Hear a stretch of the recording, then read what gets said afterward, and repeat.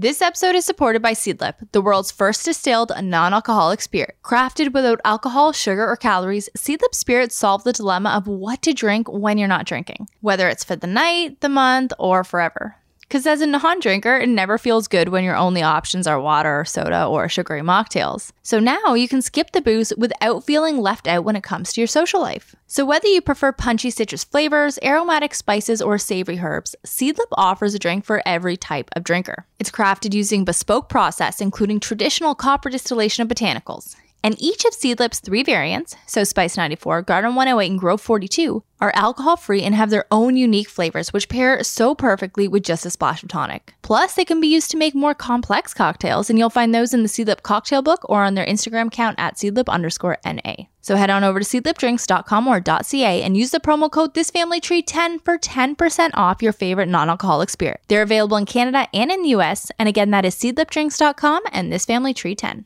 Hello everyone, I'm Alex and I'm here with my husband Shane. The babies are in bed, the cat is in her room, and we are so glad that you could join us for happy hour. On This Family Tree podcast, episode 119. Is it time to retire that intro? Oh, hell yes. We don't even have a cat anymore, and I'm sick of it. I called you last week and I was like in a panic and kind of on the verge of tears just because obviously I'm emotional, Why is it easily obvious you're emotional? What had you in such a tizzy? No, just I was stressed out, right? And then I was pinning all my stress on the fact that this intro sucks. And we need to update it. Wow. Carrying a lot within an intro, eh? No, it was everything else, right? My emotions were just pinning it on that. Okay. Well, what do you suggest the new one be? Well, I'll work on it. Okay. I'll figure something out. But Shane, You know what doesn't suck? You know what is good? No. Our guest tonight, baby. We have Ashley Freeborn. She is the founder of Smash and Dash. She just got this little funny smile on his face thinking I'm crazy. Well, it's just, I'm always fascinated. When we get on the microphone, you're like a completely different person. And it's fascinating. Okay. Maybe you're the best version of you. And that's what I am jealous. I don't know what it is. Anyway, Ashley Freeborn is the founder of Smash and Test, which she started with her mom and her sister. So we talk about running your own business. We talk about entrepreneurship. We talk about what led her to that, when she was growing up and how she kind of brings that into her parenting now.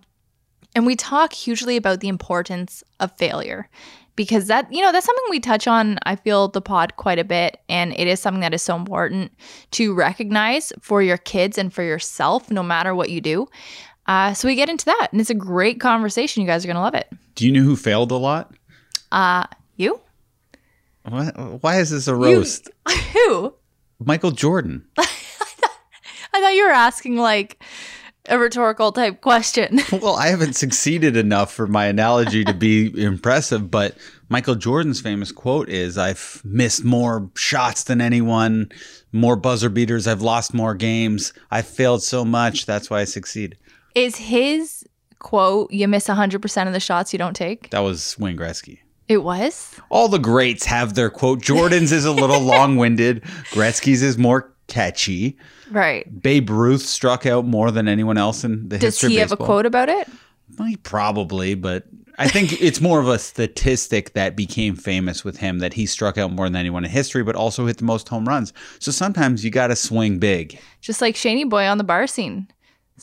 What does that mean? You're saying you're out of my league? No, striking out lots, but then bringing home the big one. I wasn't striking out lots. I'm the big one. I had a good percentage. I was batting like 500. I'm just trying to make myself feel good here, okay? Well, me too. Why does me feeling like shit have to prop you up? No, I guess I'm just trying to reaffirm that I'm the big one and you won the wife lottery. I won the husband lottery. I'm not. It goes both ways. Okay, nice. I think there's an easier way for that to be equitable, but we got there in the end, and I feel great.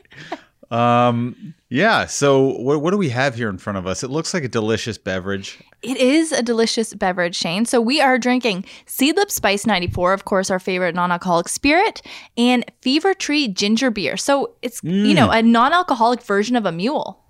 This is good. Cheers. Cheers. Oh, let me taste this, baby. Oh, that's a good one. Oh, yeah. All right. I've never liked a mule more than I do right now. All right, I have some topics for tonight. I've got some questions. Wait, let me start though. All right. Theme song. Do we keep the theme song? Like, we're going through a rebranding. I'm not sure if you knew that. I just decided we're going to rebrand. Okay, yes, let's rebrand. I feel like we need to rebrand. We need to freshen. I'm thinking we get one of the Arkells to do a theme song for us. Just one of them? Tony.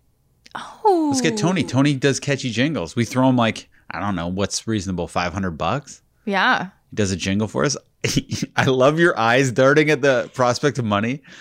You always think people can just do things for free. No, I don't. Yes, you do. Just cheaper than $500. No, but you don't respect creative work. Are you kidding me?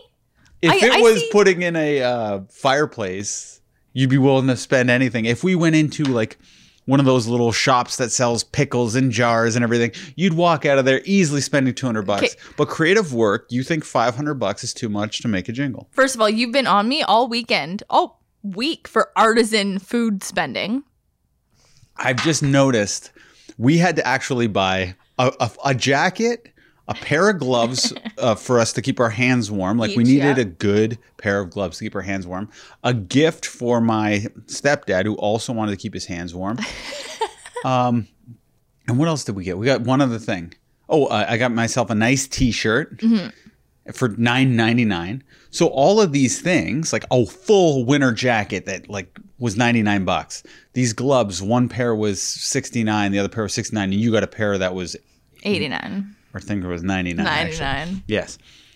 But you were just like these necessities to keep us warm that will arguably last for the next 10 years. The last time I bought a winter coat was over 10 years ago. Same, yeah. So for $99, that's not bad. And you were just in a foul mood afterwards.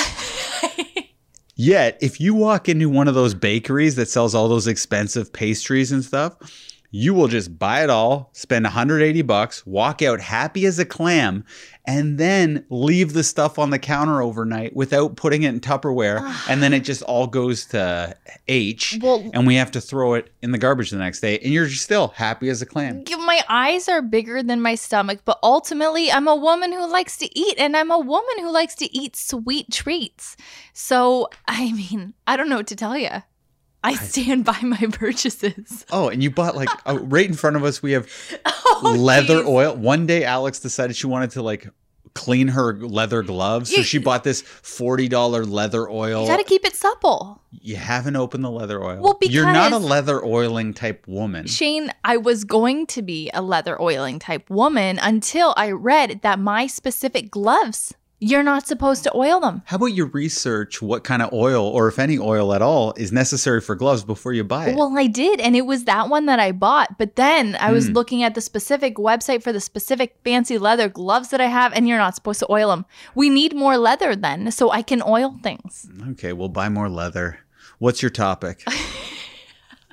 Covered a lot. Wait. No, I do want to bring it back to the beginning of your topic for the rebrand. And just for the listeners, so we've been doing photos once a year for the past couple of years with Scarlett O'Neill, and she is an incredible, like the best photographer, right? She's so good. Get out of here. And anyway, her husband is Tony. He's the keyboardist for the Arkells, and I think he'd be the perfect guy to write us a jingle. I know. Are you willing to spend $500? Let's do it. In that for the pod. That's underselling it. He might laugh and say no. He might want more. It's true. It's true. So I'm just warning you. All right. I'm going to run it by him, though. Run it by him, then we'll talk. But I am in for this, Shane. We do need to freshen up. All right, my first question to you. So I was reading this week. It came out. David Beckham was on a podcast with the owner of this one fancy restaurant, like the River Cafe or something. I don't exactly know what it's called. And Erica, please try to cut out the burps that Alex is doing in this question. Sorry. I'm drinking so many carbonated things. Keep them in. Anyway, so he's speaking to, I think it was the chef or the owner of that restaurant, right? And they're speaking about food and eating habits and things like that. And David Beckham made a quip about how Victoria Beckham Posh Spice. Yeah. She has eaten the exact same meal for the last 25 years. Does not ever. Breakfast, lunch, or dinner? Dinner. Okay, yeah. Does not ever stray. So then I was looking that up and he was saying, yeah, one of the happiest days of my life was when she reached over and tried a little bit of pasta I had on my plate and had a bite and enjoyed it. And Victoria, of course, has a history of disordered eating and that's really tough. And of course, you know, this is tricky too. But she doesn't let any sauces, butters, oils, none of that come into her day. But the meal itself, I mean, I could probably eat the same thing for 25 years too. She does grilled fish and steamed vegetables. There's so many options, so many flavor options there. Okay, that's not that exciting. What's the question? Well, if you had to do 25, first of all, could you do 25 years, exact same dish every day? What meal would it be for and what would it be? I'm already doing it. Beef bowl. But you don't do it every single day without straying. Pretty much. I'm actually disappointed when I don't get to eat my beef bowl. If I could, I would do a beef bowl every day. However, sometimes things happen, Christmas, whatever, and people might think it's rude if a guy's just eating a big beef bowl when people have cooked things. In my perfect world, I stay on schedule and I eat a beef bowl every day. I hate things throwing my schedule off. Mm-hmm. Perfect world. I work out for 45 minutes every day and I eat a beef bowl. Those are two things that are very hard to do every day for me. Like when I have a shoot at work, I have to stay at a hotel, I don't have Peloton, it's too cold to go outside. All these things affect me and my mood. Beef bowl and exercise are the most important things in my life. Besides Lucy and Betty. Oh, yeah. Your mom and dad are important to me. No, you mean the world to me, Alex. Thank you. But yeah, beef bowl is a great thing. And I'd say I could do anything with a little bit of Mexican flavor. The flavors are so good. Everything is so fresh. And what would you rather do? Mexican or fish? Well, you could do fish with Mexican spices and flavors. So it's the thing. I think do the Victoria Beckham fish and veggies just because the combinations are endless. But wait, is Victoria mixing it up every day with different spices, or is she doing the exact same fish the exact same way every single day of her life? Well, she does the fish pretty plain because I think it's grilled with nothing but maybe some spices. Yeah, so that's what makes it difficult. You were acting like every day she has a new flavor. Well, she might. I don't know. Whatever's in season or, freshly caught, I'm sure. She's loaded with money. So she's probably getting like sea bass. Yeah, but she's loaded with money so she could eat different types of meals every day too. Yeah. This topic is terrible. What else you got? But wait, do you want to know what our comfort food is? Okay, plantains. No. What? A piece of whole grain toast with some salt. Okay. What's your favorite comfort food? Beef bowl? Beef bowl is comfortable. Okay, what? I'm trying to think. What you name a comfort food. Oh, any type of pasta. You make me any type of delicious pasta, some, with ragu or braised beef or something, and that will just make me feel so warm and happy. I can't be upset while eating a great pasta dish. Meatloaf is comfortable for me. Yeah. Not big time. I would do any. R.I.P. by the way. What? He just recently died. Who did? Meatloaf. Oh, sorry. I was confused because in the middle you said, I will do. Oh, that's Meatloaf who sings that song. I didn't get it at first. Okay, wait, folks. Shane and I went to a really hilarious event a few years ago. It was a stage version of Bat Out of Hell. Yes. Was it good? No. Can I talk about it because my work funded it? No. Okay. I'll stay away. Okay. So I want to talk about standing up for yourself. And maybe this is a topic that is more new for me because I've never been one to stand up for myself in workplace situations, things like that. And I think being online is kind of giving me a little bit of a backbone in that regard. Did you recently go online? Well, I'm online every day. Oh, okay. But we've been online for years and years. No, but I think through that and in dealing with people and criticisms and things like that, criticisms are fine. I'm happy to discuss if somebody has a concern. But in regards to people just flat out trolling or being mean for no reason, I'm developing more of a backbone and dealing with that. What's a main criticism that you would receive? You're too beautiful? No, quite the opposite, Shane. You and I were both trolled this week. Really? Somebody called us. I understand me being trolled a lot more. Somebody commented on a very regular TikTok of you and I and said, you both look very dehydrated. And it wasn't the best lighting, that video. It was beautiful lighting. I thought we actually looked great, which is part of the reason I took so much offense to it initially. And then I looked at the person and it's like, she was a stripper, but she's a beautiful woman, and she's going on our account. It's the inside that counts, though, Alex. Well, she didn't have a nice inside, I'll tell you that. She's a troll on the inside. Yeah. And she is going and commenting on people's accounts who might not look as beautiful as she does, telling us we look dehydrated. Speak for yourself, first of all. Don't bring me into this. Oh, you were in it, babe. I know, but I'm saying I think I look just as good as her.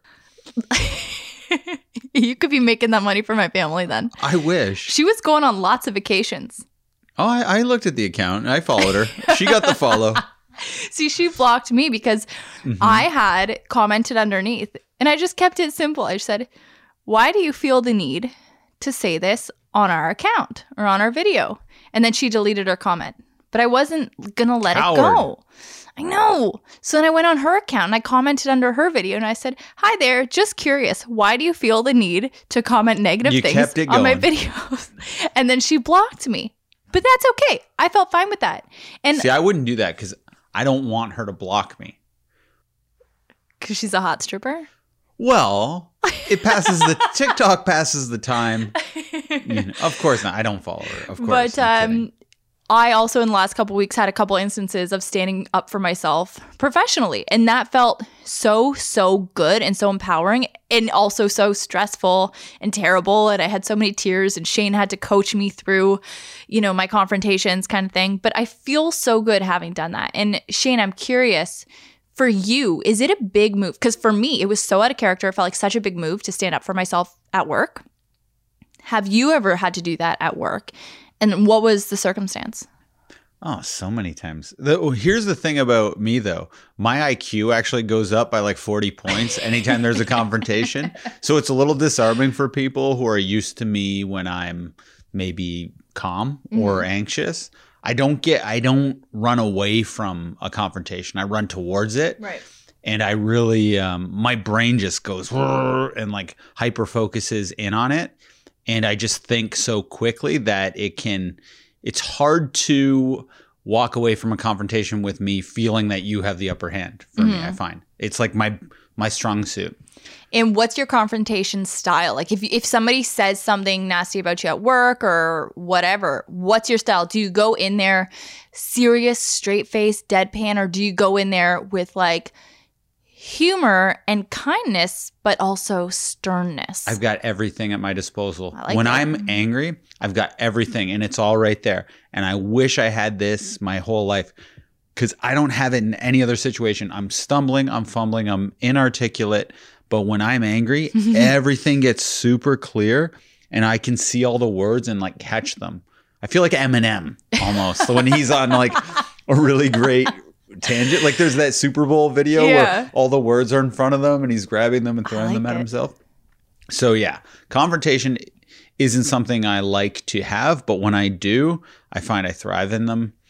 But somebody I had at work, it's tough to kind of talk about, but someone was impersonating me at work via like online and messaging women. Mm-hmm. So that was like so uncomfortable for me. And you were able to find out who it was. I wasn't able to 100% prove it.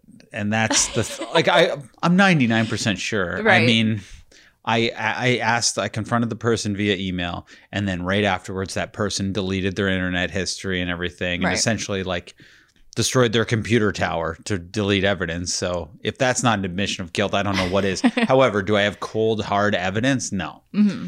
And that person eventually left the company under, unceremoniously was asked to leave. But my last thing, I don't know. I feel like at my work, I'm the biggest team player. Right. Well, see, I'm just gonna say, like, I feel the same way. And then that's why I was surprised when, you know, somebody had an issue with me and didn't take it up in an appropriate way that I think could have been mutually beneficial. And you were the M&M, because when I got home, I was so upset.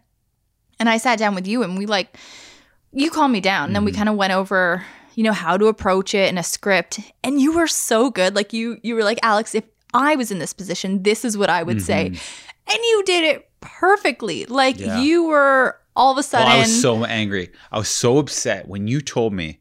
I went down and played NBA Jam to cool off, but I couldn't stop thinking about it. And like, I hate when things are unfair or unjust. And I'm just running through all the scenarios, all the things you can say. And then you texted me and you go, I'm going to bed early tonight. I just don't feel well. And it's 9:30. So I'm like, forget that. I leave the NBA Jam and I called you out to the room where we're doing this podcast. And we just went over every scenario. Yeah. What she could possibly say to you to refute, you know, your argument, which you were totally in the right. And by the way, nothing's better in having an argument when you know you're right.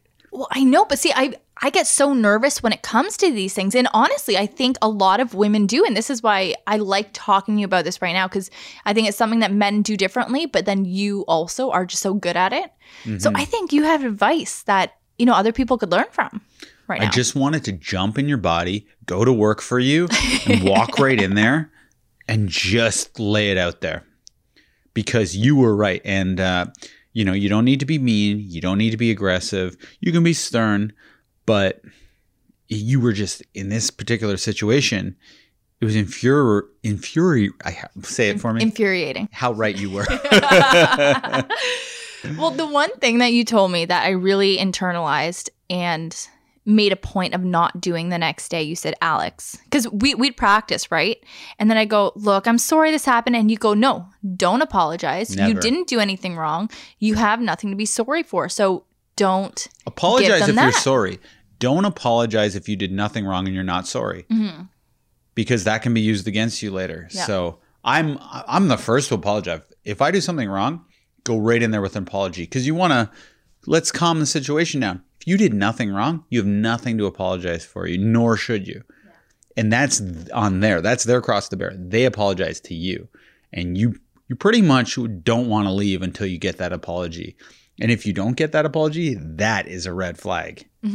Yeah, no, absolutely. But honestly, Shane, having that conversation was so helpful, because I did stand up for myself. I felt so good walking out of there. And now it's behind me. And I have that, I wouldn't say I have the skill now, but I have the confidence to do it again. Yeah. And I reference this movie quite often, but We Bought a Zoo. Terrible movie. Cameron Crowe. It's when he's on the decline. He did Jerry Maguire, Almost Famous. Then Elizabethtown, which was tanked. And then he did We Bought a Zoo, which was better than Elizabethtown, but still a tanking movie. Was Elizabethtown Kirsten Dunst? Kirsten Dunst and who's British guy married to Katy Perry?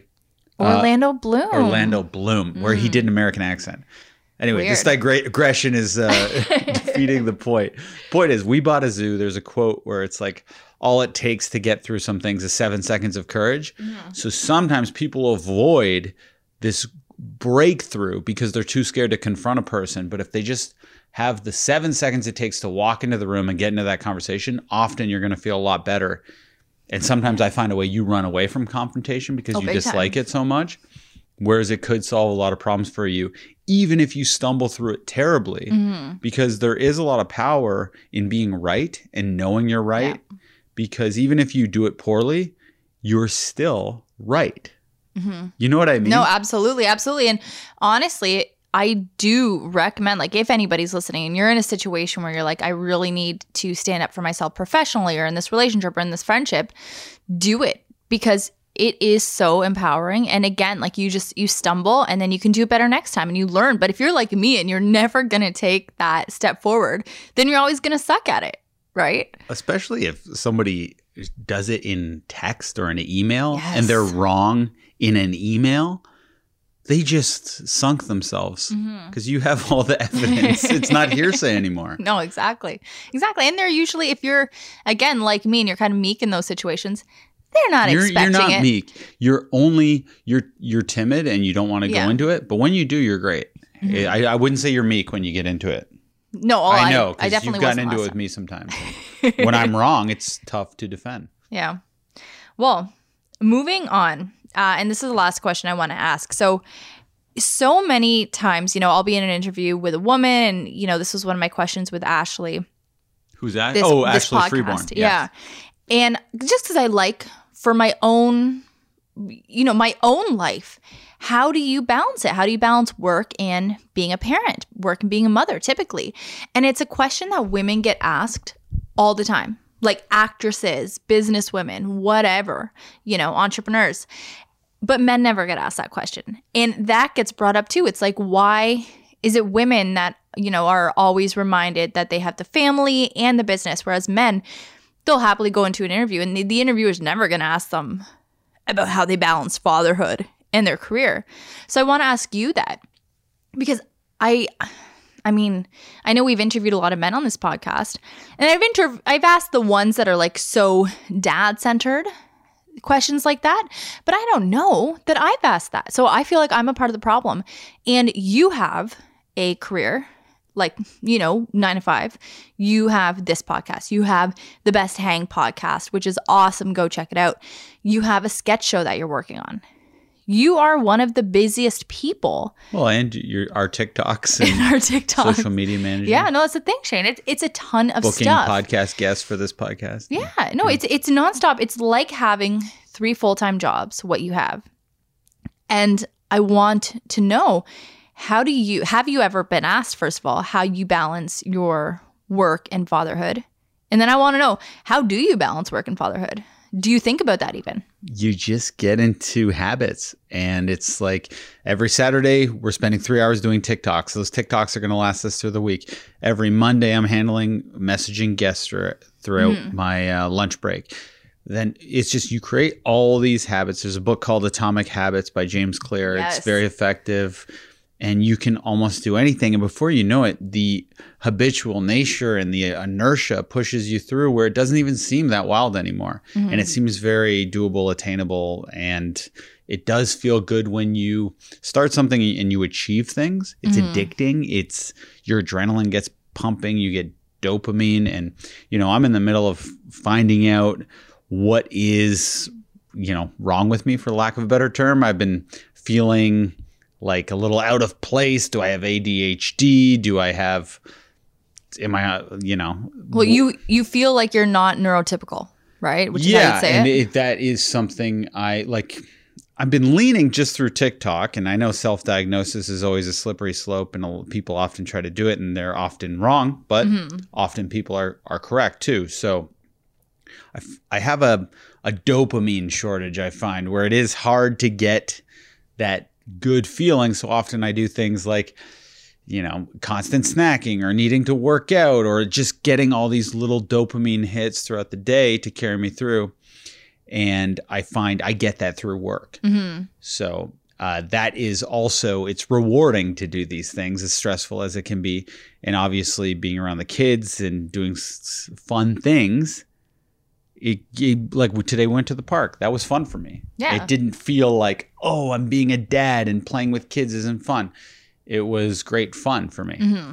So luckily at this age, it's fun. I don't like babies. I will never relate to a baby. I don't know how to deal with them. But the kids right now, like Betty's 17 months, Lucy's 3. This is the sweet spot to be a dad, and it's really fun, and it's not all that difficult. It can be, maybe feeding them is hard. Like making food is boring. Food and bedtime, I'd say, are tricky. Yeah. But I still like the food and the bedtime because there are really cute moments that happen in that. But I guess what I want to know is when you are, enthralled in your work, or like consumed, enthralled is the wrong word. Mm-hmm. But no, it's the right word. Yeah. So when you're kind of consumed by your work and you're just in the middle of it and it's kind of getting you from all angles, it's addicting. Are you thinking about, how am I going to balance seeing the kids with this? Do you know what I mean? Well, part of the thing, like if I do have ADHD, I think the good thing about it is I can't focus on one task for more than 5 minutes at a time. So I'm I will start cleaning 3 things in my room, then come out, put 2 dishes away, then send 1 email, then go play with Betty for a minute, then go into the pantry and get a handful of crackers, then go back and finish another email. And it's just this cycle all day. Mm-hmm. So it's spread out all day. I do a lot of parenting, but it's never for more than like 2 or 3 minutes. And I'm at home all the time too. So it makes it much easier to, oh, I need a break now. Yeah. Oh, I need another fistful of M&Ms. Oh, I need to do 20 push-ups. I have to do all these things constantly. Oh, I need to watch this YouTube clip. Oh, now I'm down a weird YouTube rabbit hole. Oh, I have to do this thing. I have to make a dentist appointment. Everything becomes the most important thing in the world every 2 minutes. And it's nonstop. And I just do this all day. And it becomes a weird addiction. Yeah. No, I do think that you're addicted to work, but not in like work, just doing things. You're addicted to doing things, and because everything is exciting and there's so much joy in everything, and I do get that from you. Well, you know, like when we shoot our TikToks, if you're taking more than 3 minutes to read the scripts, I'm like, Alex, we gotta go. We gotta go. I'll start pacing. I'll be like, we gotta keep the beat like this. And I'm just like, I have this fidgety thing. Shane hates lollygaggers.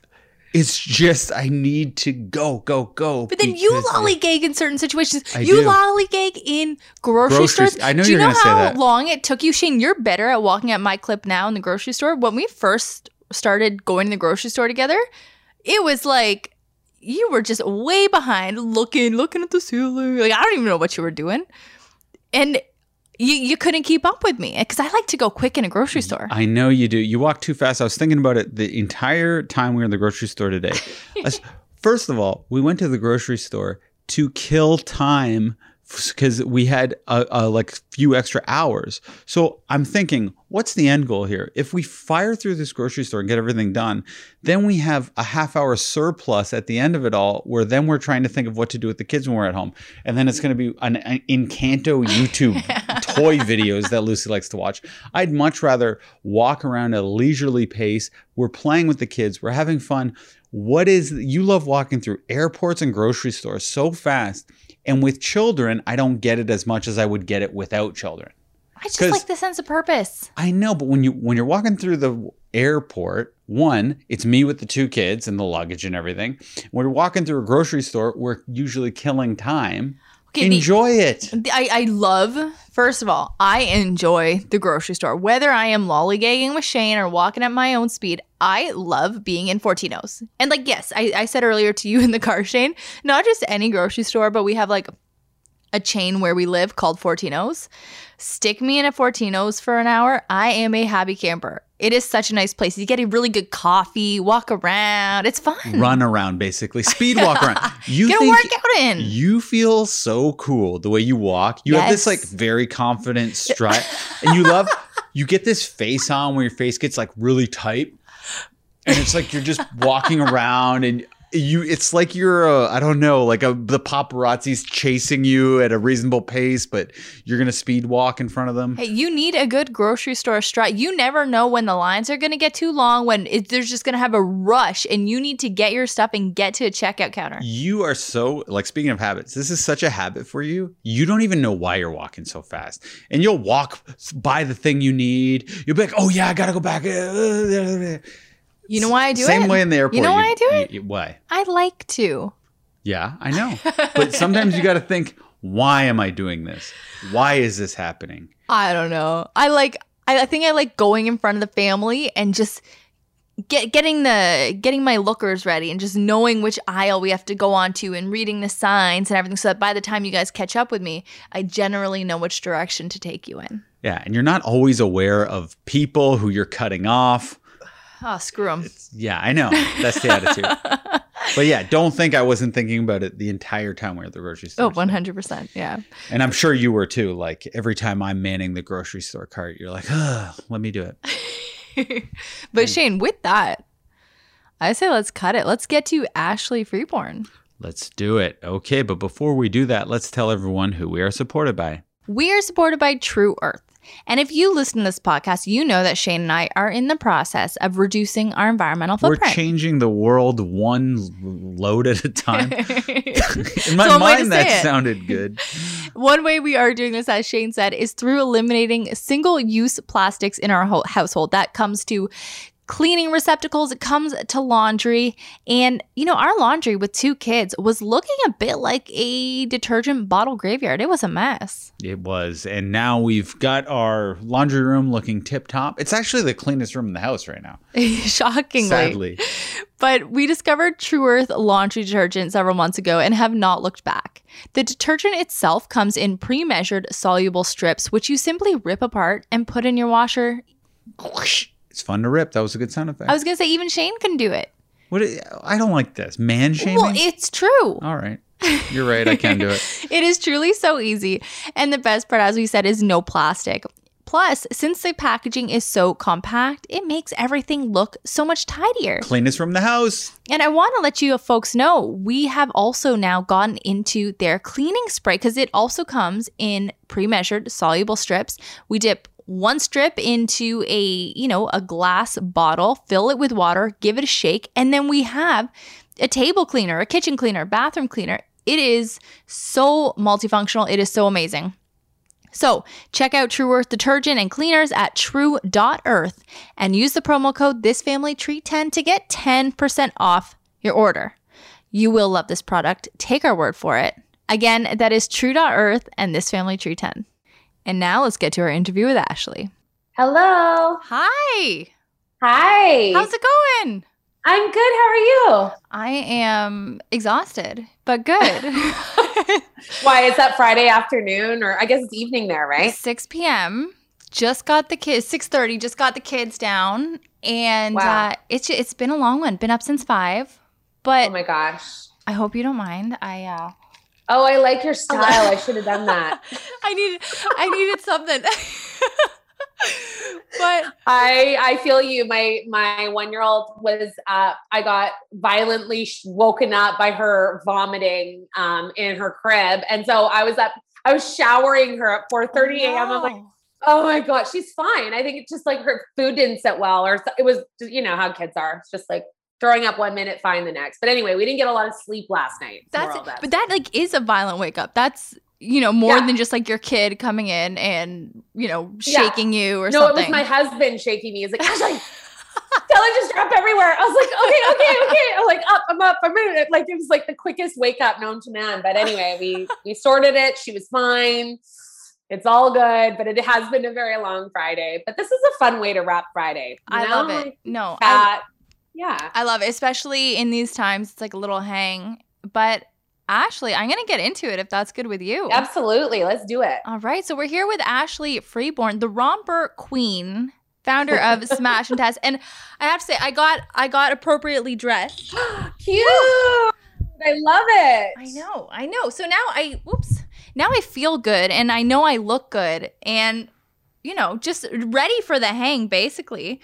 But I'm obsessed with your brand that you created, your ethos. I heard you talk at Mom Fest in Toronto a few months ago. And everything, it is so inspiring to see somebody succeed in something that they really want to succeed in, because that's tough. It takes a lot of hustle. It takes a lot of dedication. It takes a lot of, just kicking yourself in the ass.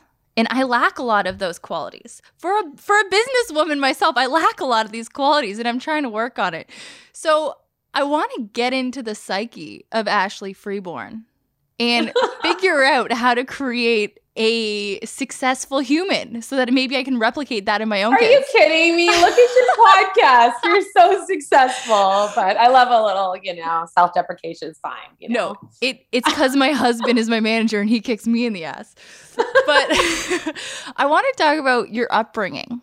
So were you around entrepreneurial people? Were you around creativity? No, I'm daughter to 2 very type A leaders to the core parents. My mom, we're just retiring as CEO of a financial institution. My dad was the fire chief, both of whom, reach the top levels of what they did. But when I grew up way back in the day, I graduated in 2000. So you can do the math, entrepreneurship wasn't readily available. I had the whole dial-up internet, barely had a Hotmail. I had my Hotmail email. And so it wasn't being exposed in the way that this current generation is exposed to entrepreneurship was not a luxury that I had. So it was not even something I considered. People are like, oh, when did you know you wanted to be an entrepreneur? I'm like, never. Actually, it's not true. Now I know I want to be an entrepreneur, but I actually never saw anybody being really successful as an entrepreneur. So for me, it made sense to get a job and a career and something that would pay the bills. Like my dad would say, give me a pension. And so I went into teaching full time and did that for 10 years. And 10 years? I did. I taught high school, English, theater, alternative education. That's what I do. I teach. I'm a high school English teacher. Yeah. So that's part of why the day was long. Yes. I hear you. So I always taught 9 and 11 because I didn't want the provincials. So I would avoid the provincials. That was my jam. You. But yeah, I did that for 10 years. And it wasn't until near the end where I realized I wasn't fulfilled. I started to put help me rescue signs out there being like, I don't think I'm happy anymore, but nobody listened. And then I realized if I was going to do something different, I probably have to do it on my own. And so I went and spent a summer in the UK. I went to the Condé Nast College of Fashion Design. Vogue released this really cool summer intensive. And it was there that I took all of my dreaming and scheming, and my mom and I used to match in our Christmas PJs every year. And so I just loved all things cozy. I loved fashion. All my students used to be like, Miss Rayborn, I always want to see what you're wearing today. Because I was loved it. And so I just went for it. And that's when I started putting my business plan together. But after that, I still worked full time for at least 4 years since the sort of beginning of my business plan. So it was my side hustle, similar to you working all day and then doing a podcast. Yeah.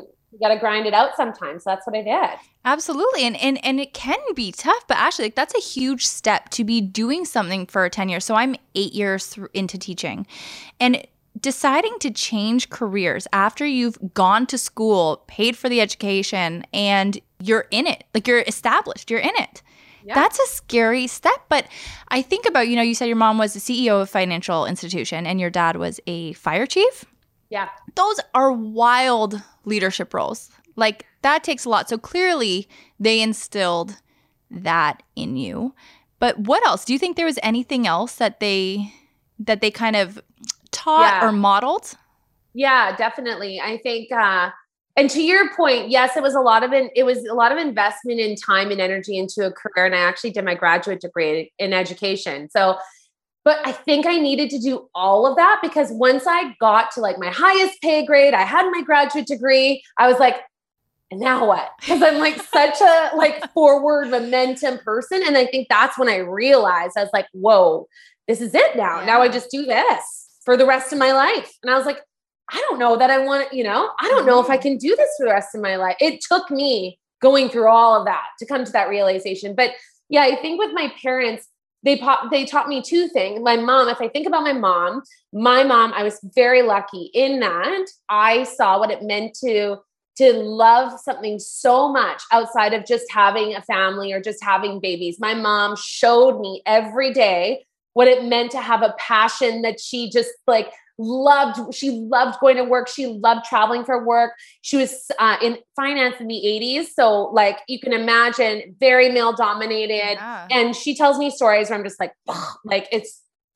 it's not it's mind blowing how far we've come, but we still have so much more to go in terms of women in leadership in their careers.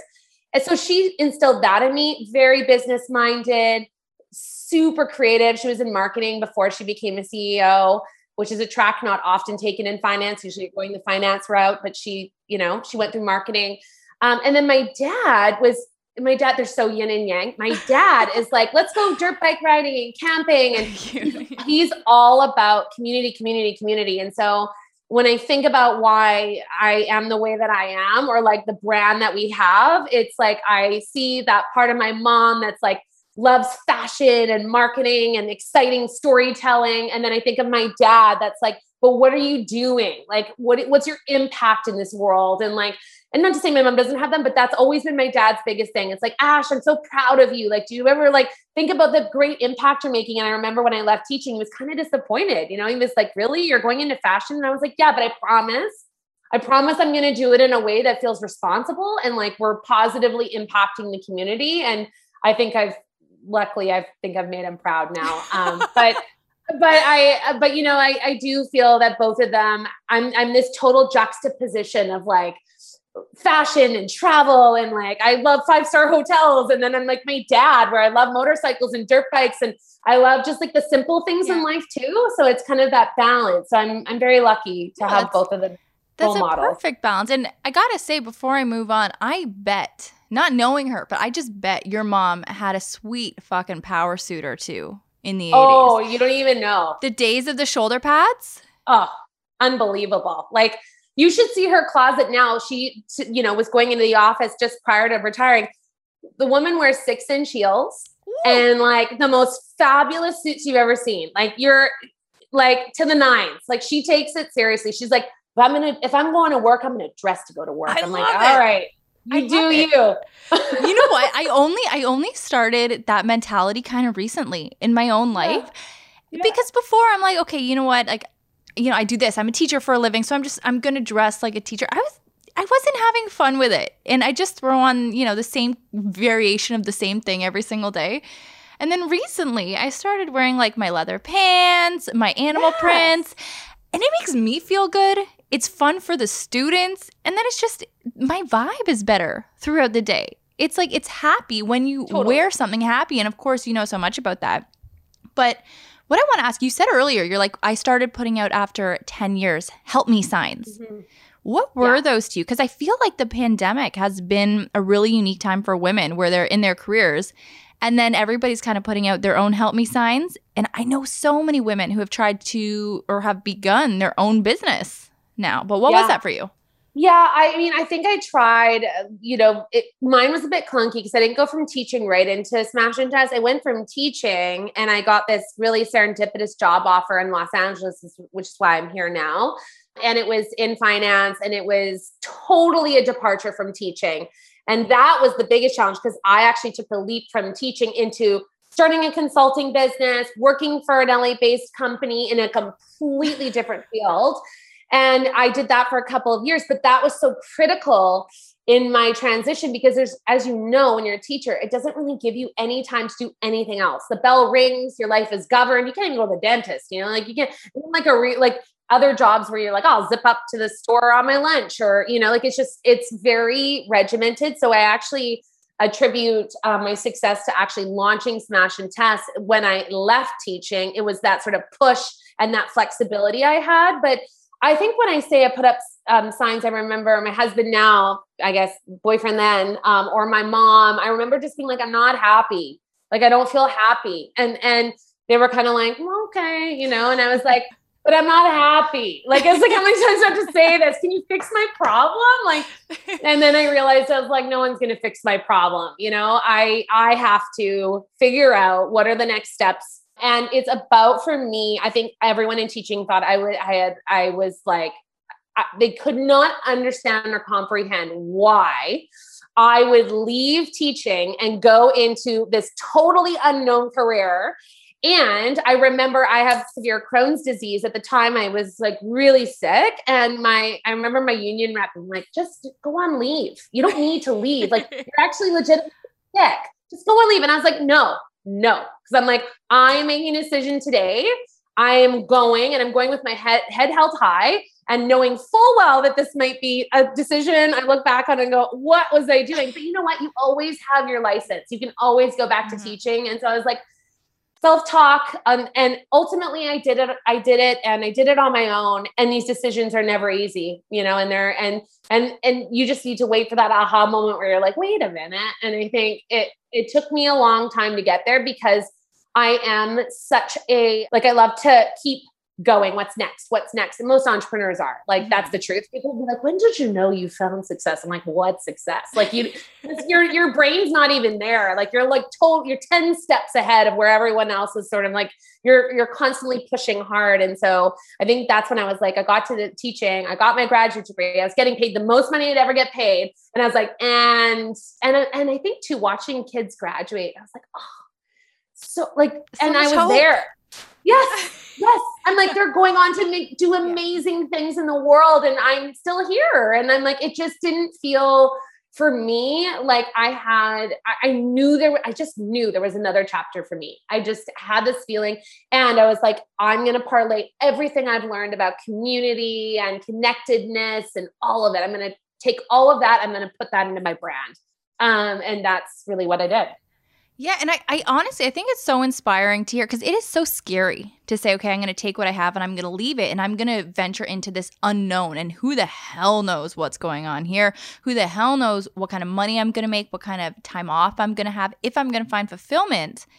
But then to think of it like you did, like, you know, I've always got something to fall back on. And I got to go for it. There's so much hope in that. And I think that kind of mentality is so empowering, but it's really scary to get there. Totally. But I do love that. And speaking to your Crohn's, I have lupus. So oh, wow. Autoimmune. We're on the same meds. We're on similar meds. Yeah. But mine are freaking out. I'm very arthritic lately with all this bitter cold. Sorry. You must be nice in LA. Yeah. But you need to move down here. You'll be better off. Yeah. I know. Mm-hmm. I don't know that I do well in LA though. But I want to talk now about Smash and Test because you started this, correct me if I'm wrong, with your mother.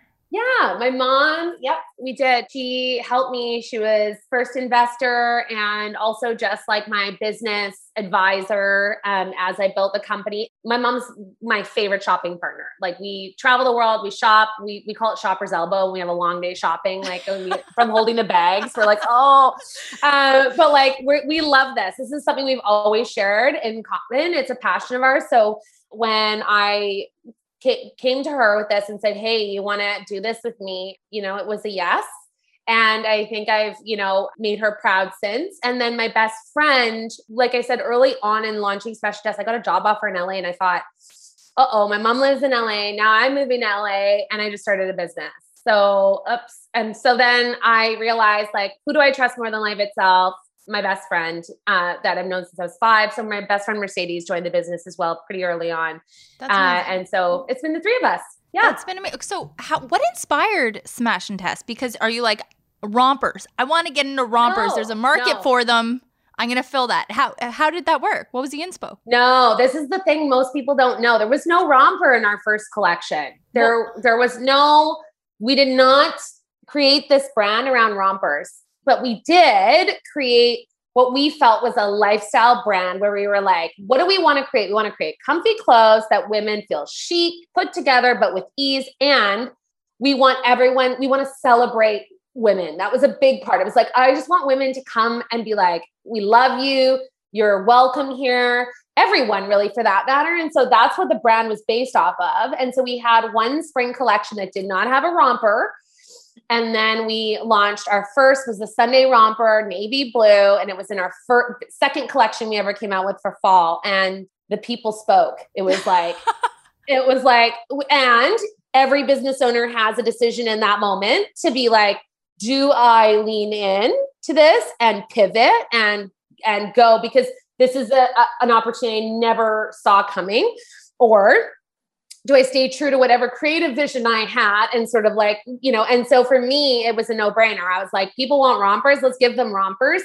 And what I recognized was it was created in dialogue with a community who were like, I love this. I want more. I want different sleeves. I want a color. And so it was like, okay, let's do this together. Let's make this stuff. And in that created that sort of really strong, engaged community of the Smash Test fam, I call them, that watch every drop, that have our back, that are so supportive, that are rooting us on. And so what we recognize is that we say we're the leaders of the romper revolution. That romper revolution was co-created with our community because they spoke and they were like, that's what we want. And so if you think about the romper and what it offers people, it's really about one and done. It's like what we say is we empower women to live big lives with ease and confidence. So it's like, we got you. You know, you wake up in the morning and you're like, oh my God, my kid's puking at 4 a.m. I gotta go teach. I gotta blah, blah. It's like, what do I put on my body? There's your romper. Put it on your body. In fact, you might have slept in it and you just want to put a bra on and rock it out for the rest of the day. It could work. So I think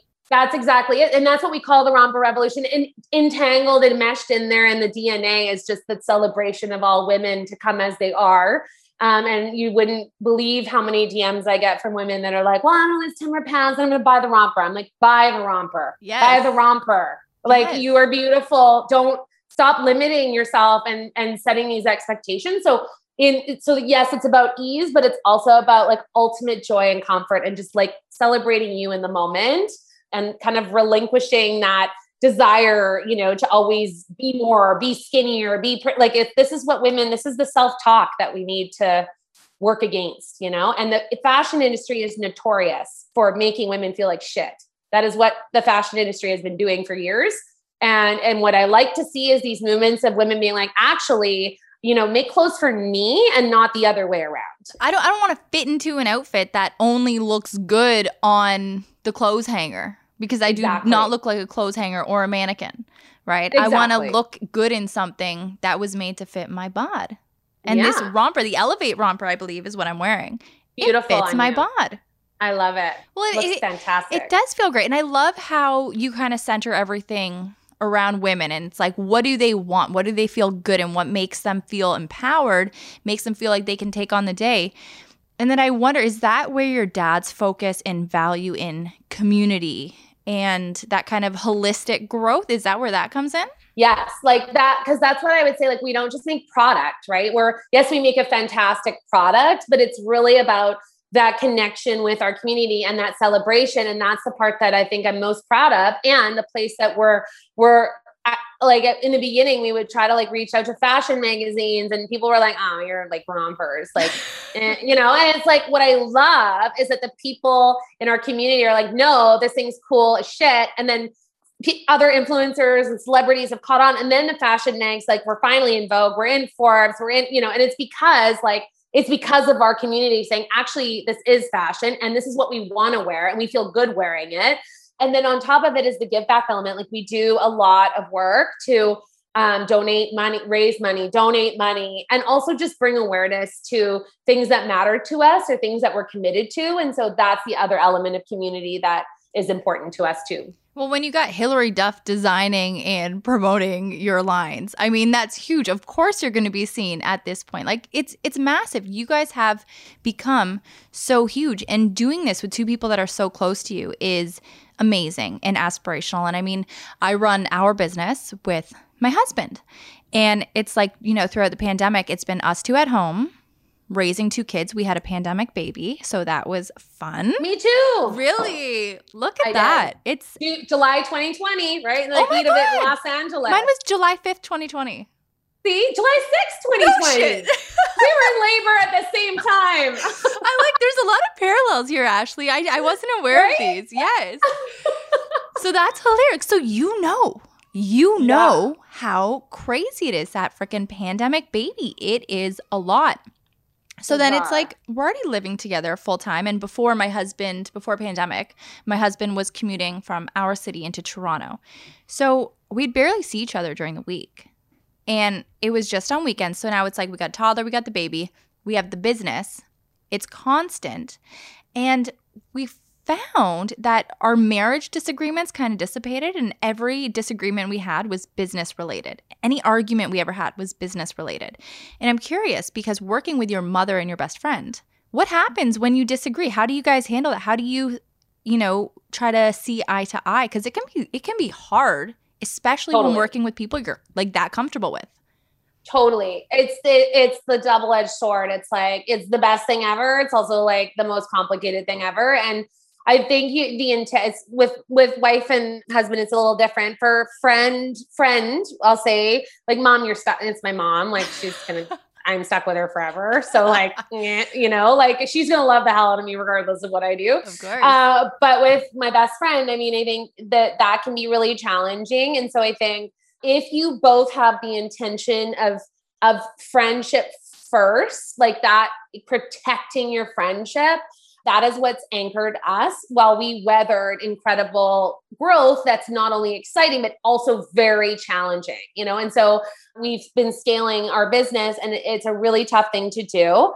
But I think clear and really like honest conversation, like when we have tough calls, I will call my best friend and be like, this is really hard. I feel uncomfortable. This is what's happening. What do you feel? I love you. Like we just have these like very like stream of consciousness conversations where it's like, you just have to put it all on the table and discuss and make sure everyone knows your intentions and that they're always good. And I believe that, you know, people are like, oh, you work with your best friend. Is that all you talk about? And I'm like, well, yeah, we talk about it a lot, but isn't it super fucking fun? Like, I don't know. Like, yes, it's so fun. Like, yes. Why wouldn't I want to talk about fashion? And what are we going to wear? What are we going to make? Like, I love it. So like, yeah, we talk about work, but we love, you know, we have each other's backs and we, and it's creative and it's fun and it's exciting. And yeah, why not do it with the people you love? And, you know, I see solo founders and I'm like, yeah, like it's great. Obviously you have like total control and you know,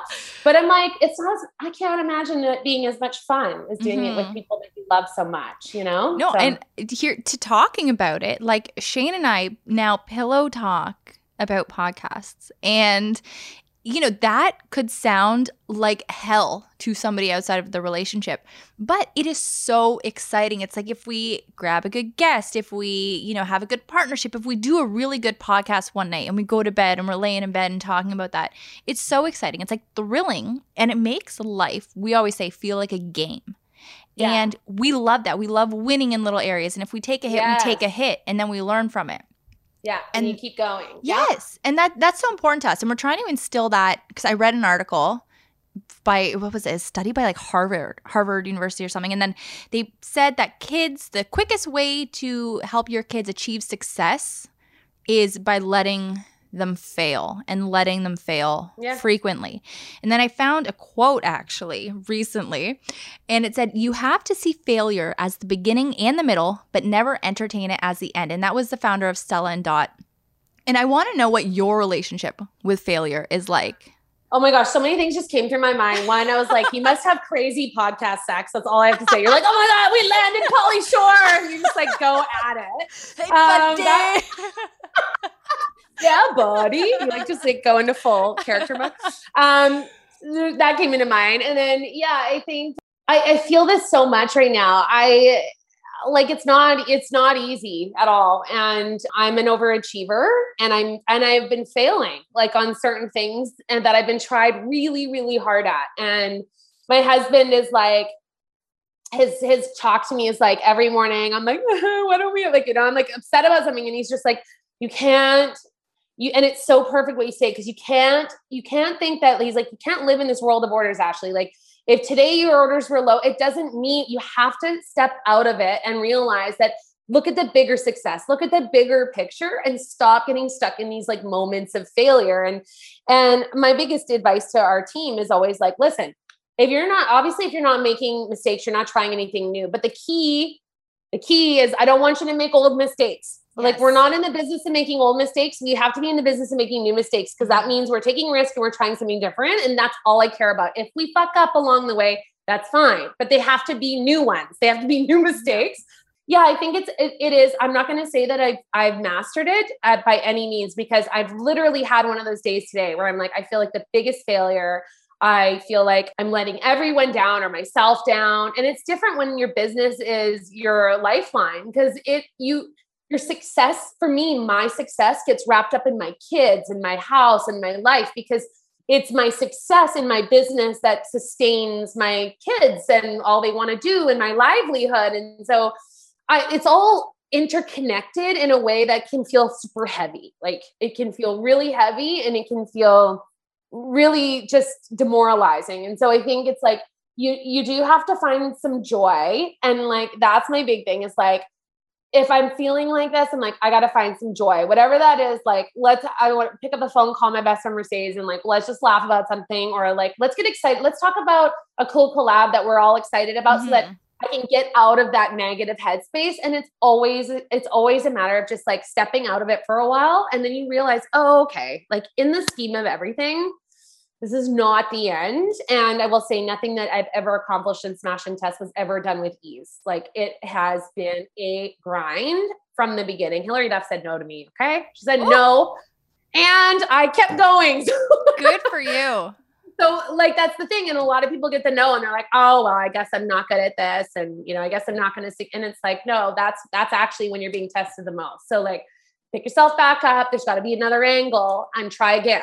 Like that's it. That's all entrepreneurship is tenacity. No, it is. And you can't take the no's. You can't. You got to keep pushing. And you know when to kind of turn around and say, okay, I'm going to try to go a different route. But you can't take the no's. And, I think about some of our biggest guests early on, because now we've got like 155 podcasts. Like it's a ton. I went through them. It's a ton. I was listening to like this. I'm like, wow, you have been busy. Yes. Well, because we were doing 2 a week at one point because we were doing date nights. Every Wednesday night we do a date night. So we're like, you know what? We have so much fun. Let's do a half-hour pod on date nights and make a fun, flirty thing. Because like you said, podcasting gets us a little hot. So we're like, it's a bit of foreplay before date night. So we were doing like a wine tasting and then just like a flirty podcast. And then we'd proceed to all the date night activities. It has been so much fun. But some of our biggest failures, or not even failures, just things that we felt like failures. And they can be so overwhelming. Like there was a time last year where we took a month off, and we have never done that. But we took a month off because we had a guest on that was super controversial. We didn't know the depths of the controversies. And there was backlash. And then we had to say, oh, crap, like, all right, how are we going to go forward? Can we go forward?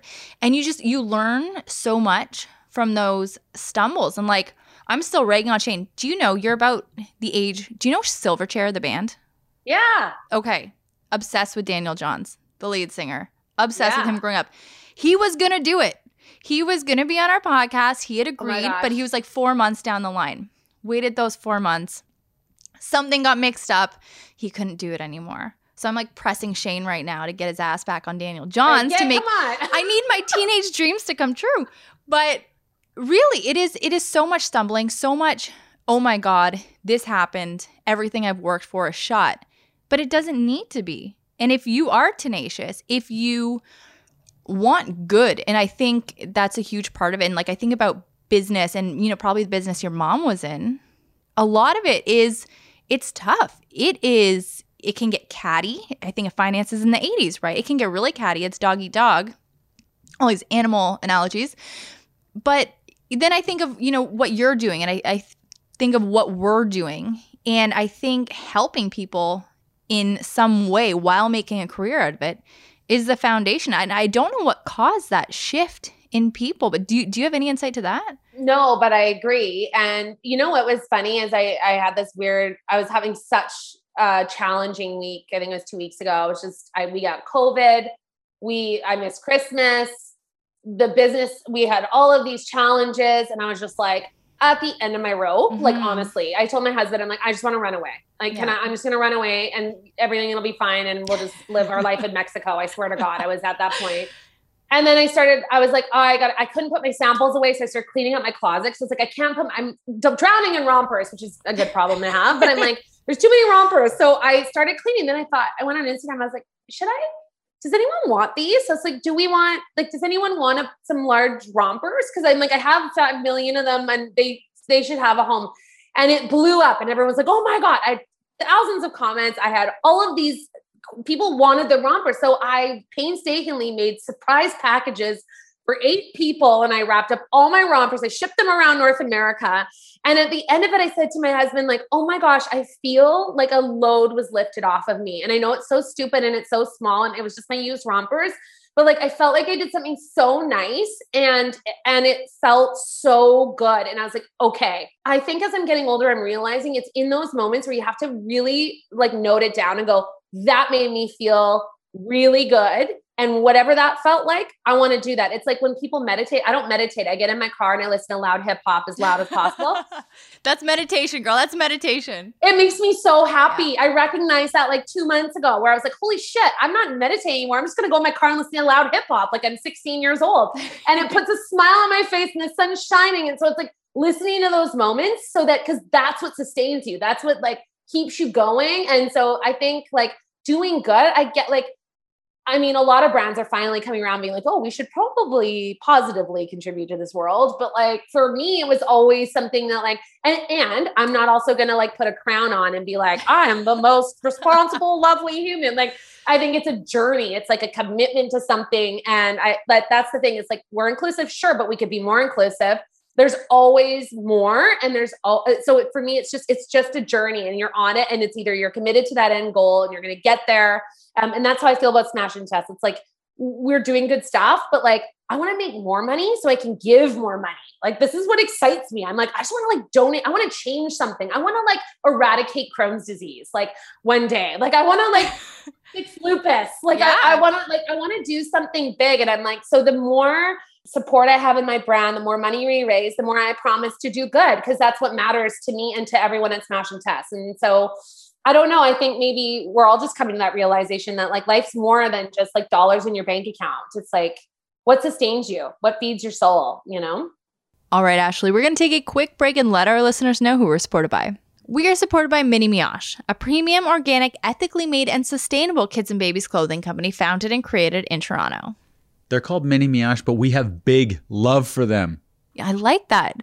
So we have big love for them because they believe in quality over quantity and they make the absolute best basics for your littles. We have a large quantity of Mini Mioche clothing. We do. We believe in it. We believe in quality and quantity, but they do make fashionable wardrobe staples that are soft, they're comfy, they're timeless, and they can be passed from child to child regardless of gender. Their organic cotton fabrics are knit and dyed locally using GOTS certified organic cotton and low impact, non-toxic dyes. Yeah, you don't want toxic dyes, right? Can you imagine? A kid gets a third arm. But they're on a mission to leave the planet better off for little ones than when they arrived on it, and they believe that every little bit counts. You can find the company online at minimioche.com or at minimioche on Instagram and Facebook. And if you use the promo code ThisFamilyTree15, you are getting 15% off your order. Use it. This is available in Canada and in the US. And again, that is minimioche.com and ThisFamilyTree15. But we are also supported by Bravado Designs. Bravado Designs makes the best bras that you can get your hands onto, your boobs into, everything. I second that motion. Getting your hands onto? No, just that they're the best. They are. And of course, I became acquainted with Bravado Designs when I was pregnant, breastfeeding Lucy, and Shane just came home with like a random bra for me. I threw it on. It was the luck of the bra. I was going to say draw, but bra. There you go. Would you say that it was serendipity? That's what serendipity is, right? Serendipitous. I guess, you know, can only be clever sometimes. But truly, it was such a happy little first meeting. And I never used another nursing bra. And now it is so great because now that I'm, in the process of weaning Betty, my second, they have an everyday collection. So these bras have no clips. They look beautiful under a t-shirt. You can wear them to work, whatever. Date night, and you're solid. They are the same amazing comfort and just the same ease and practicality as, what you fell in love with their nursing bras. Well said. Thank you. So you can get the nursing bras at bravadodesigns.com, or you can head to the Canadian website for access to their everyday collection at ca.bravadodesigns.com. But regardless of which website you go to, use the promo code ThisFamilyTree20 for 20% off. That is huge. So again, that is bravadodesigns.com and ThisFamilyTree20. And now let's get back to our conversation with Ashley. No, I think that's so important. I think it's easy to lose your ground if you don't have that thought to some degree. And you need it to some degree. Otherwise, I know people I went to university with, high school with, that are totally lost on that money making, do whatever you can to make it, trail upwards. And sure, they're meeting success. And if I was to ask them, I think some of them are truly fulfilled. But as an outsider, I feel like there's a lot missing. And maybe it's because I'm a mother, and maybe it's because, my thinking changed when I became a mother. It did, and there's no escaping that. And then I think about you, and you launched Smash Test before you had kids, but do you think launching the company prepped you in any way for being a mom? Yeah, Smash Test is my third baby. So yes, I think to be really passionate and love something so much, but it definitely gives you a different lens when you become a mom. You start to care, I did anyway. I started to care about more things than myself, you no longer matter, really, is the moral of the story. You're here, and so that definitely, I think, gives you, gave me, I should just speak for myself. It gave me just more commitment to my community. And what's exciting about my brand is my kids are in it with me. I shoot on my kids all the time. We shoot in our rompers. They love their rompers. I love that they get to wear them to the park, because Frankie, my older one, loves it. She's like, I want to wear a romper today. She knows that means good times, fun, play, comfy. She doesn't have to wear a stiff dress. So yeah, that's really exciting to be able to have that connection, and to work remote is so cool, because my mom would go off and work every day and I didn't get to see it. And I remember going to her office and being like, I'm going to work, and I'd pretend to work. And then my kid now, my kids, this is my mom's house I'm in right now, which is beside mine. We live in the same, we have a compound. Amazing. I love we have a compound. I love So I'm in my mom's house because I escaped my children for the podcast.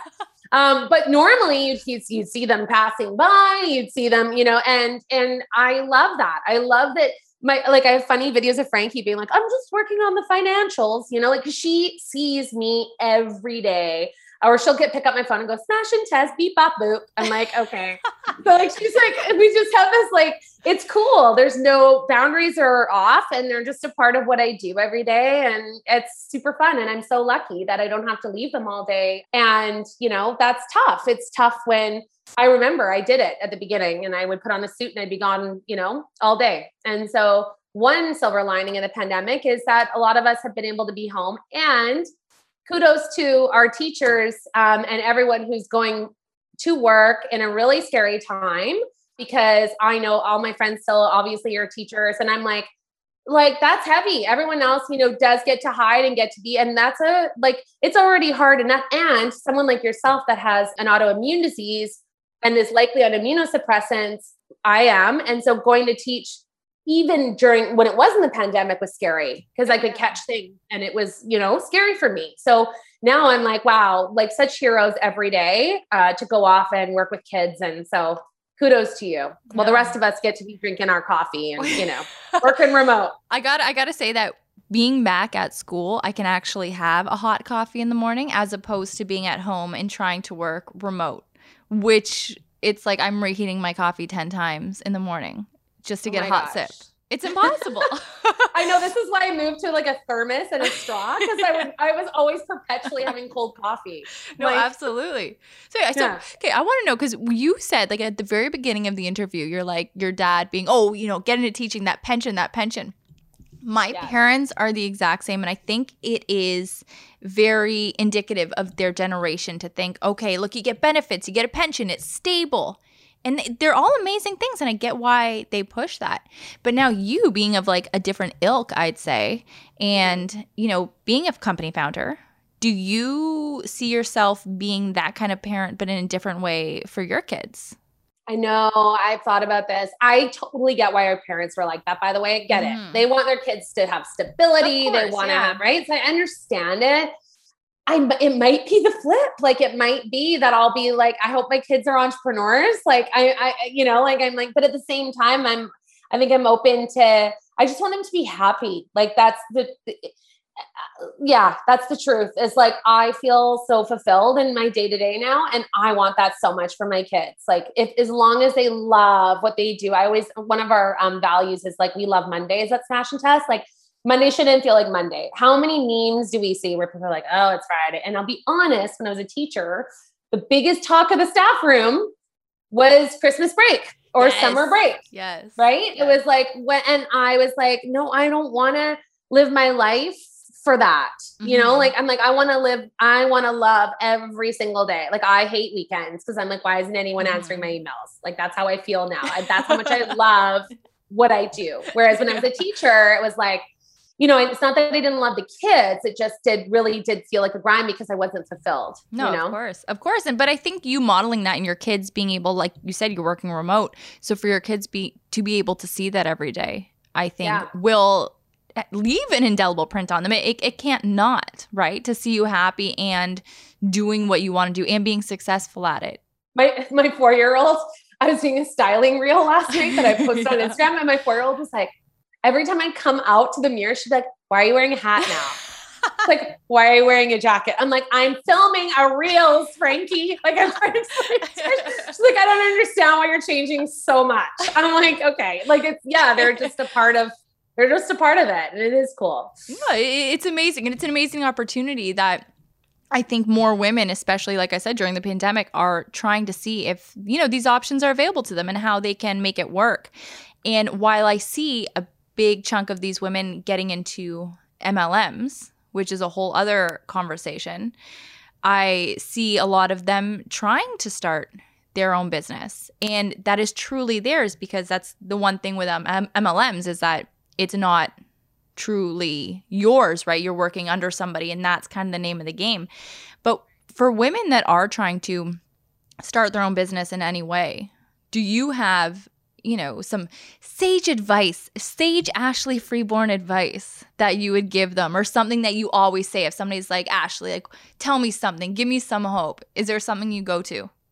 Yeah. One of my best friends, like, I remember I was going through a really hard time in my life, and he was like, yeah, but Ash, like, think about the discomfort you're feeling right now. Doesn't that mean like you're evolving? And I remember it really hit hard, because I was like, it's true. If we think about the true learning that happens in our life, it's not usually when we're in a place of comfort or security. It's actually when we're pulled in various directions and stretched in a place that feels really uncomfortable. And so I would say, when I talk to entrepreneurs, it's like, I know that it's scary and I know that it feels really uncomfortable, but that actually is a really good sign that you are evolving. And like, what are we here to do if not evolve? Like, I don't want to be the same version of myself 10 years from now. I want to be the absolute best version of myself. And so that's what I always think is like, it's not an easy road to that. And so just lean into it, I always think of like when you're giving birth and they're like, breathe through it. Like, you're like leaning into it. It's kind of the same thing. It's like, lean into it, feel it. Like, it's okay to feel uncomfortable, and it's also really challenging, and I get it. And it's scary as all hell, but it's a good sign you're on the right track, to be honest. As long as you've got that desire and that passion, and you feel like, yes, this is what I want to be doing today, like, you're on the right track. The birth analogy is perfect. Just breathe through it, babe. It sucks. It's painful. You're bleeding. You're shitting. All these things are happening. But then you can have a baby. Look what you're rewarded with, right? Exactly. It's the best analogy I've ever heard for business. I love that. I'm going to take that with me. I'm going to keep that in my head when I'm going through a shitty time. It's like, nope, just waiting for the epidural, waiting for that nice little, that helpful kick. Yeah. And then the baby. Exactly. No, I love that. And Ashley, we'll end it with that, because I think that's what I want people to go with. The birthing analogy. This is amazing. Very visceral. Very visceral. Yeah. But thank you so much for your time today. And where can folks, listeners, go to check you out, check out Smash Tess, keep up with the drops, everything? All of it. Yeah. Well, our Instagram is @SmashTess. My personal one, you can follow along. I'm usually doing some silly antics on stories, and that's @AFreeborn. And then of course, SmashTess.ca if you're in Canada, and SmashTess.com if you're global. So come check us out. Hell yeah. You're everywhere and the best. And I have been in utter comfort this interview because I am wearing a Smash and Tess romper. So thank you for that. Yeah, I can see it on your face. You can always tell you feel a little more confident, when you're comfortable. There's a glow. It's not the ring light, it's the romper. But Ashley, thank you so, so much for your time tonight. And I hope you have a lovely Friday night, weekend, you too, whatever you got girl. in store. Absolutely. Yeah. Pour another cocktail. Enjoy it. Thanks for having me. I will. Take care. Bye. Bye. Well, that was Ashley Freeborn. Very cool name. So cool. And a cool chick. Like, I met her briefly several months ago. And of course, I'm a huge fan of her brand. She is so well known within, I think, my demographic in Canada. Incredible brand, incredible ethos. And I know she got into that a lot during the interview. But just as a woman in business, I was able to glean so much from her. And I really hope that the listeners were too, because she does have so much wisdom, right, to give. And your demo is Hockey Bros between 20 and 30? Exactly. Right? Yeah. Yes. But Shane, enough of this. Let's get into the end. Let's get into the mailbag segment. Okay. You just looked so tired all of a sudden. Well, I'm upset I didn't get a laugh for my Hockey Bros joke. I realize it was not funny. No, it was funny. I was trying to play it. I was trying to get the laugh. I was trying to flop the laugh on you. This is the section that I love the most. It's the mailbag segment. Alex takes listener questions. That's right. You, the listener, can submit questions to this podcast if you like, and Alex will answer it, find it through Google, and then add her own 2 cents. I'll kick in there too with some thoughts. All right. So the first questions, I'm going to combine the first two. So this is from a new listener or somebody that hasn't reached out. And they asked something that maybe old listeners might know, but let's address it again. You know, we're rebranding. Let's address it for the new folks we got on board. Is it how we met? Where did you grow up and how'd you guys meet? Oh. So we both grew up in Hamilton. When we met, Shane was living in Toronto, which is like an hour away. You came back for some dates, and that really worked out. Came back to Hamilton where you were living, yeah. Yeah. And, the first day that Shane texted me, we decided to go out like 2 hours after the first text, which was super convenient.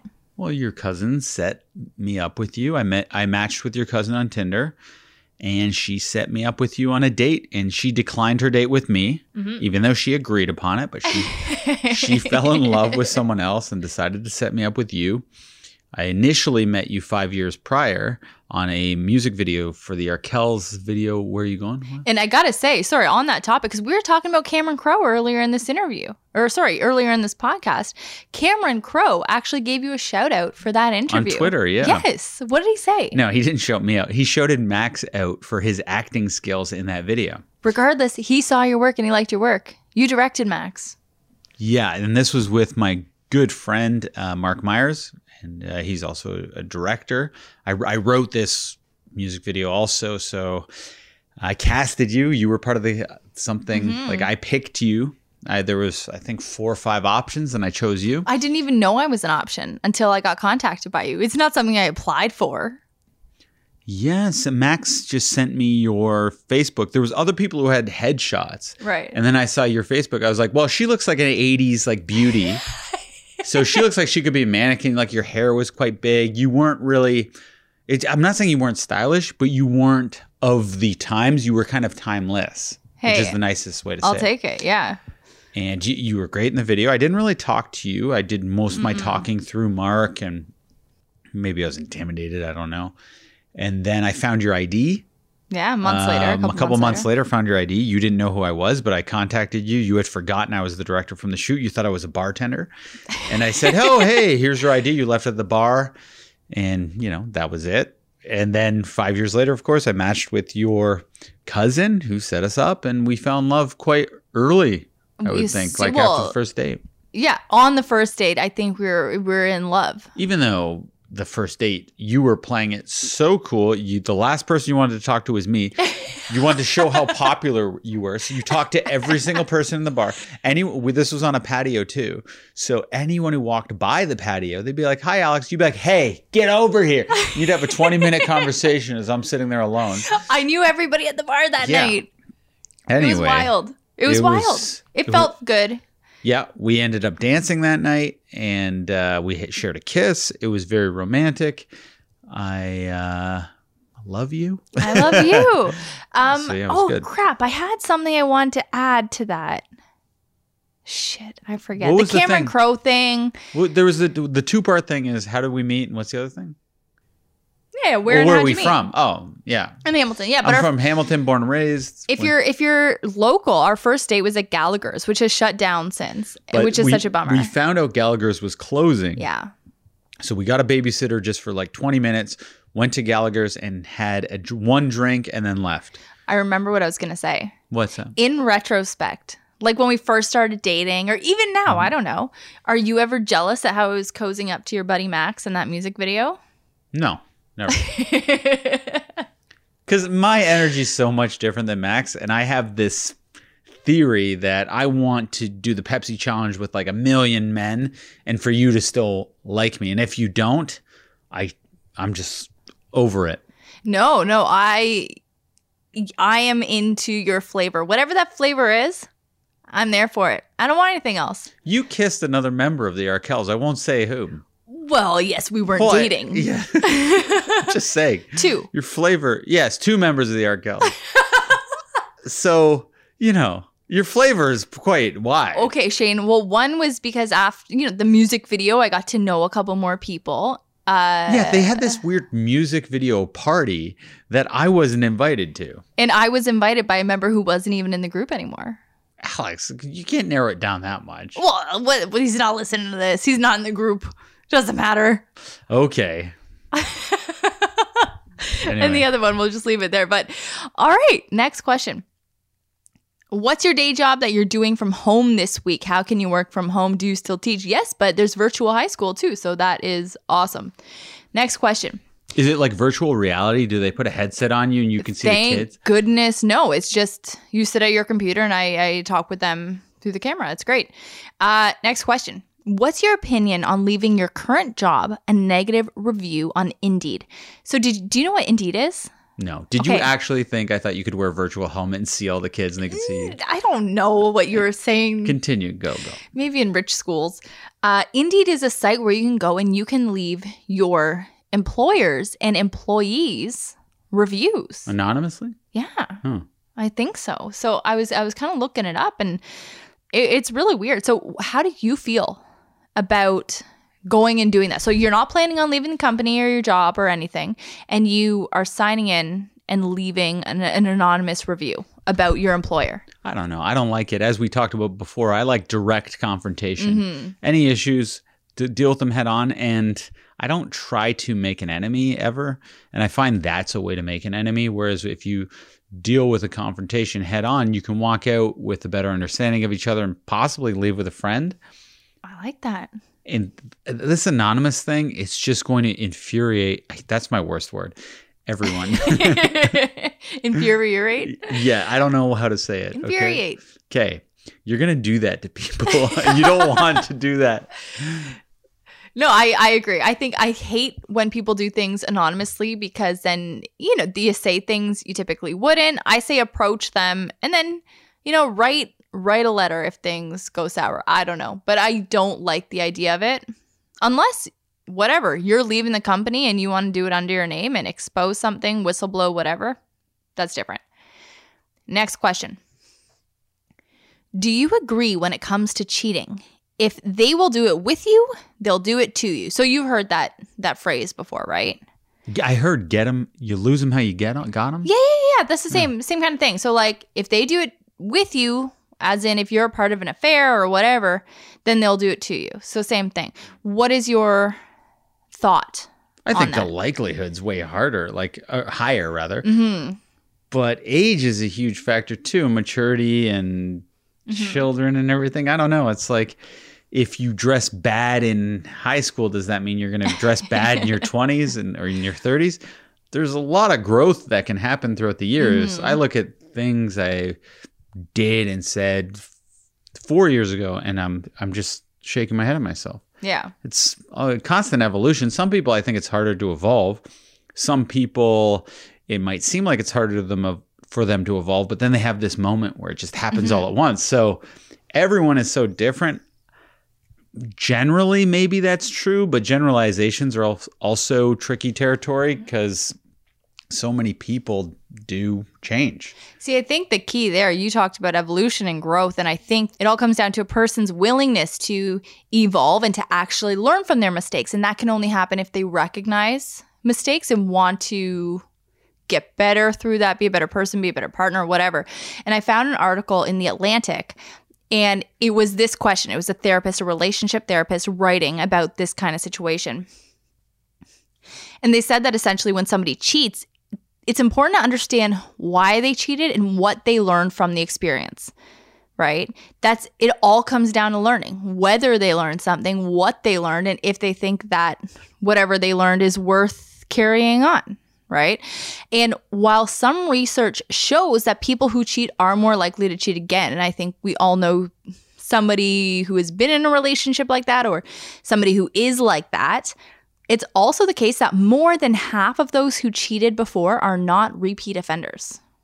So more than half the people who cheat have only cheated once, which I think is good to know. I guess. I don't know. If you have skin in the game, I guess it matters. I don't know. I guess everyone in a relationship is skin in the game, but I don't know. I choose to trust. Mm-hmm. No, it's just, again, it's that all... wasn't too comforting. No, it's all learning. It's all learning. And if a person is genuinely, oh my goodness, genuinely learning and wanting to improve, right? Yeah. Anyway, next question. Were there things you couldn't tell your parents when you were younger? And what will you do differently to make sure your kids come to you with these kinds of problems? I mean, I didn't tell my parents... Like, they knew when I'd be having some beers with my friends and things like that. But that's not something I was super forthcoming about. They always just caught me because I was super obvious about it. You give me a beer and a half and I'm talking your ear off and in funny voices and dancing around a room, right? So it was just something they always caught. And then I'd tell them the truth of what happened after. But I was nervous to get in trouble. I didn't want to disappoint anybody. I was a really great student. Like, I was a straight A student. I was captain of all my sports teams, or on the starting five of all my sports teams. And I really just wanted to be good, right? And then I also liked to party, and I liked kissing guys and all that. And that's not something you want to tell your parents when you also want to be the good kid. So that was tough. And I don't know. I hope to do that thing. Shane, have you heard that thing where it's like parents, they tell their kid when they're getting a little older, like, if there's ever a problem, you call me and like you say, you know, some like magic word or something. And then the parent just goes and gets them, no questions asked. And it's like to be used in, you know, just so the kid doesn't get in trouble. Yeah. Have you heard of that? Yeah. Yeah, it's like, Mom, I'm at a party and banana. Yeah. Yeah. But what about you? Wait, what did I do? What? It's like, were there things that you didn't go to your parents for and didn't, like, would hide from them? And what would you do differently to make sure the girls, you know, came to you and told you things? I don't know. I'm pretty open, but I didn't do much. Like, I didn't really drink or do anything. So I was not a good student. I was a good student in elementary school, but I got overwhelmed a lot and I just couldn't focus. That was my main issue. I could never focus on anything, and then I would get embarrassed that I would fail, so I'd rather not do it than fail, because then that would mean that I'm not smart enough, whereas if I just didn't do it, it was a choice. So you like ran away from situations that you couldn't focus in so that you couldn't say that you failed because of effort. And my parents really didn't inquire about my schooling too much, so I think I'd be honest if I was directly faced with a question like, why didn't this happen? But that never really happened. So yeah, I never really had to hide anything. And I was fairly free. I could leave the house and do whatever I wanted and kind of come home when I wanted. Especially with my mom. Like, I didn't live with my dad.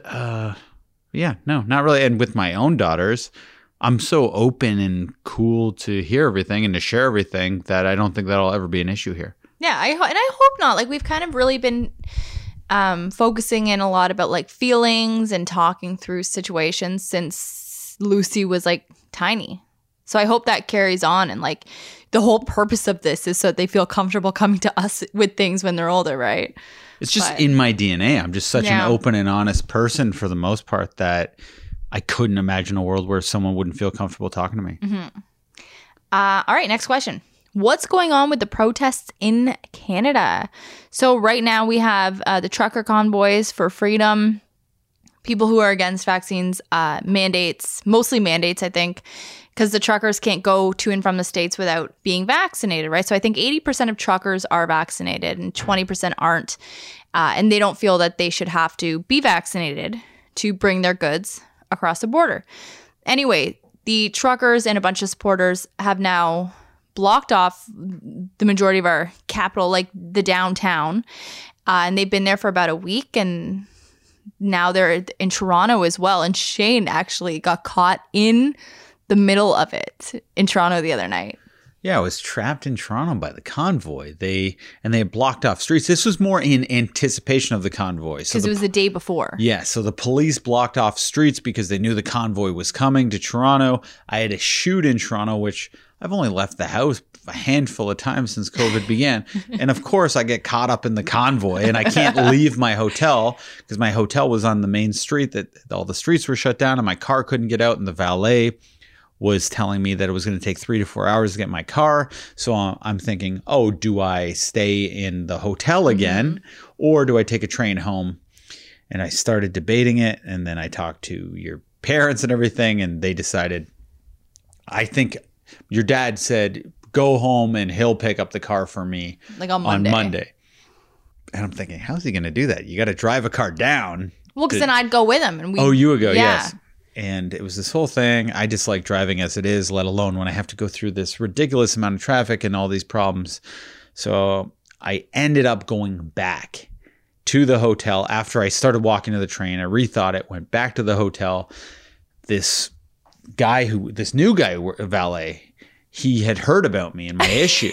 I like that the valets are having conversations about you. Like they are either laughing at your sorry ass or they are pitying you and feeling bad for you. Well, if they're laughing at me, the guy advised me to leave the car there too. Yeah. Which I guess the advice was because it starts out $58 per night to leave your car. If you do it 2 nights in a row, there's a rollover thing where all of a sudden it costs $120. It was this whole like weird structure, but they said I could maybe get out of it, but it was in this gray area. They weren't being clear. So I came back and the valet, this other valet, he wanted to help me. And he was like, I've heard about you. They said you were going to take the train. And I'm like, no, I changed my mind. He goes, what's your name? I go, Shane. He goes, last name Cunningham. He goes, come with me. Takes me into this room, grabs my keys, takes me through an employees only area into a freight elevator. His boss comes up, sees me, and he's like, what's going on? And he goes, it's okay. He goes, oh, okay. Okay, wait. Are you nervous at all? Like you don't know this guy. He's just heard about your story. You're going in all these weird areas. He instilled confidence. Okay. He really did. He seemed like he knew what he's doing. He goes, I'm going to get in the back of your car. I go, get in the front. I go, get in the front. He goes, no, I cannot. He goes, I'm getting in the back. I'm going to tell you what to do. You have to go down this street, this side street. You'll get out. I'm like, okay. So he hops in the back. Oh my God. We go through like this, it's like a maze, and he's directing me left here, right. I get out and the street's just packed. Like you can't move. The traffic is not moving at all. It's a green light. Cars can go, but they can't. Yeah. So I'm thinking instantly regretting You're stuck with this guy. Now I have to like make up conversation. I'm like, what's your favorite movie? And he hops out of the car and he starts like hitting cars and being like, yo, back up. And he creates this weird space. And then like he's physically like slapping the cars. Smacking the cars and holding cars back and telling cars to back up. And I'm able to weasel my way through like Frogger.